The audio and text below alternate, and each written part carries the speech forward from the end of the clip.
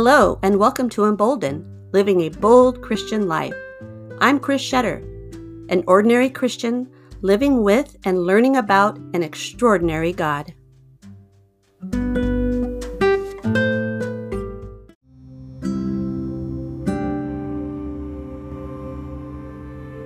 Now more than ever, we need to be resolute in Christ. Please join me over the next few weeks as we look at ways to lead an uncompromising Christian life.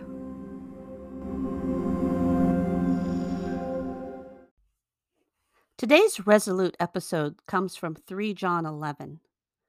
Dear friend, do not imitate what is evil, but what is good. Anyone who does what is good is from God.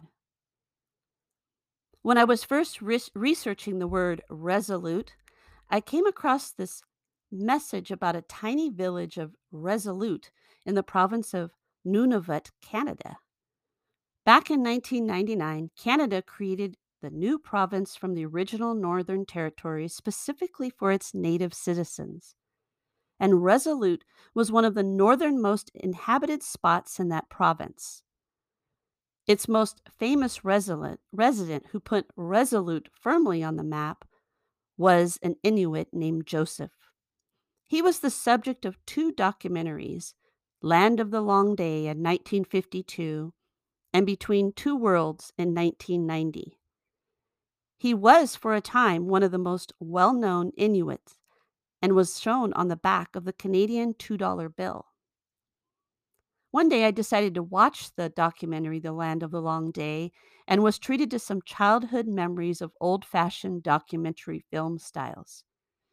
This little film about a tiny family eking out an existence in the Arctic held my fascination for over an hour. You see, Mr. Idlot, I believe that's how you pronounce it, Idlot, purposely chose to keep his family close to the old ways of living. They hunted and gathered what was available each season, storing up for long, dark winters. They used every available resource to keep their family alive and thriving. Everyone in the family had a job to do for their survival. And to maintain this way of life, he actually petitioned the Canadian government to move to a tiny weather station called Resolute and create a home for themselves. Rather than uprooting their lives and becoming more modern, they chose to remain true to their culture, and they flourished. It's perfect that this most famous Inuit moved to a tiny town called Resolute because I'm sure that's what it took to make this decision for his family. And I wonder how many decisions us modern parents make are based on what God really wants for our children.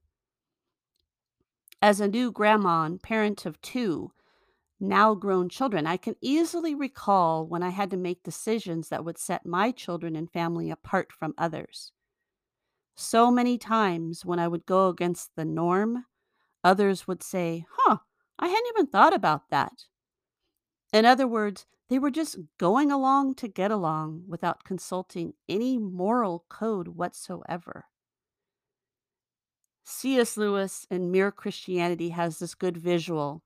He says, when you're being taught how to use any machine, the instructor keeps on saying, no, don't do it like that, because of course, there's all sorts of things that look all right and seem to you the natural way of treating the machine, but they don't really work. For example, it seemed so natural to automatically sign a permission slip for your child to go on the 4th grade overnight trip that every single 4th grader in your school has gone on for the last 10 years. There'll be chaperones and it's just down the street. Everyone's going.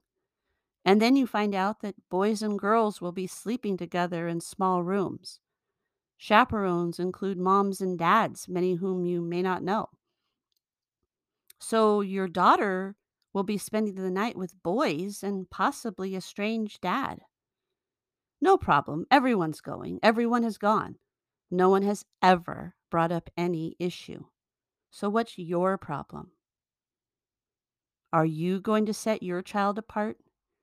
Will you be resolute in what you know is the God-directed answer? In our verse today, it says, don't imitate evil. And I think so often when we read things like that in the Bible, we kind of give ourselves little passes to make small immoral decisions, especially when we feel it might harm our kids' social lives. I mean, it's not evil to let our kids go on a boy-girl sleepover, right? It's not evil to allow our daughters to wear the latest fashions that might be a bit revealing.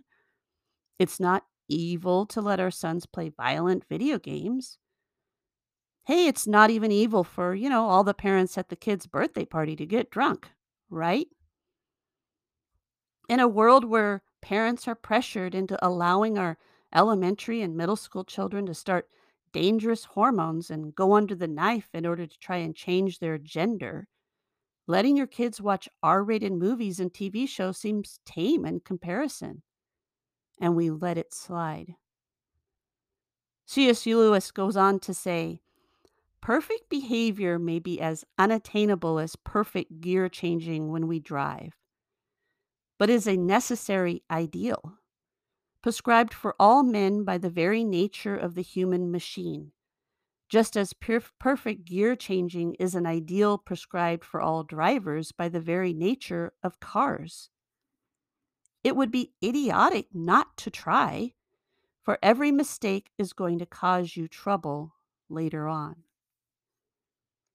It's interesting that quote from Mere Christianity involves using a stick shift in a car. For just about every one of us, that process has changed to be an automatic shifting.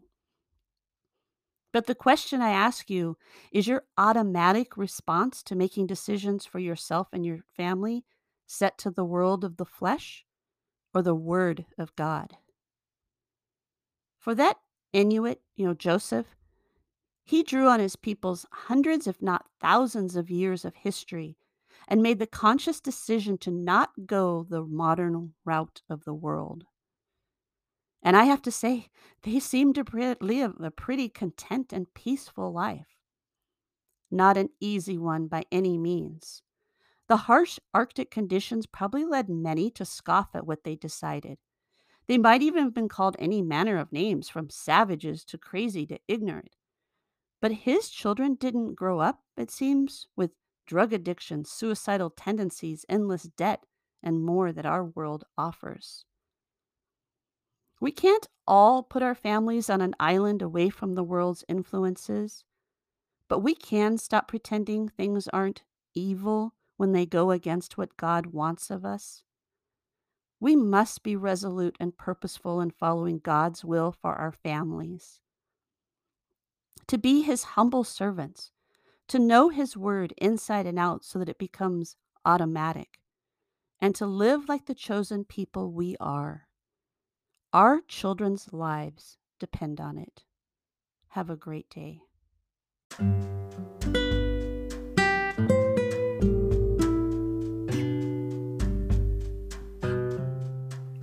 I'd love to hear from you and find out more about how you are living out your bold Christian life. You can find me on Instagram at embolden, -the O, or at my blog at embolden.net.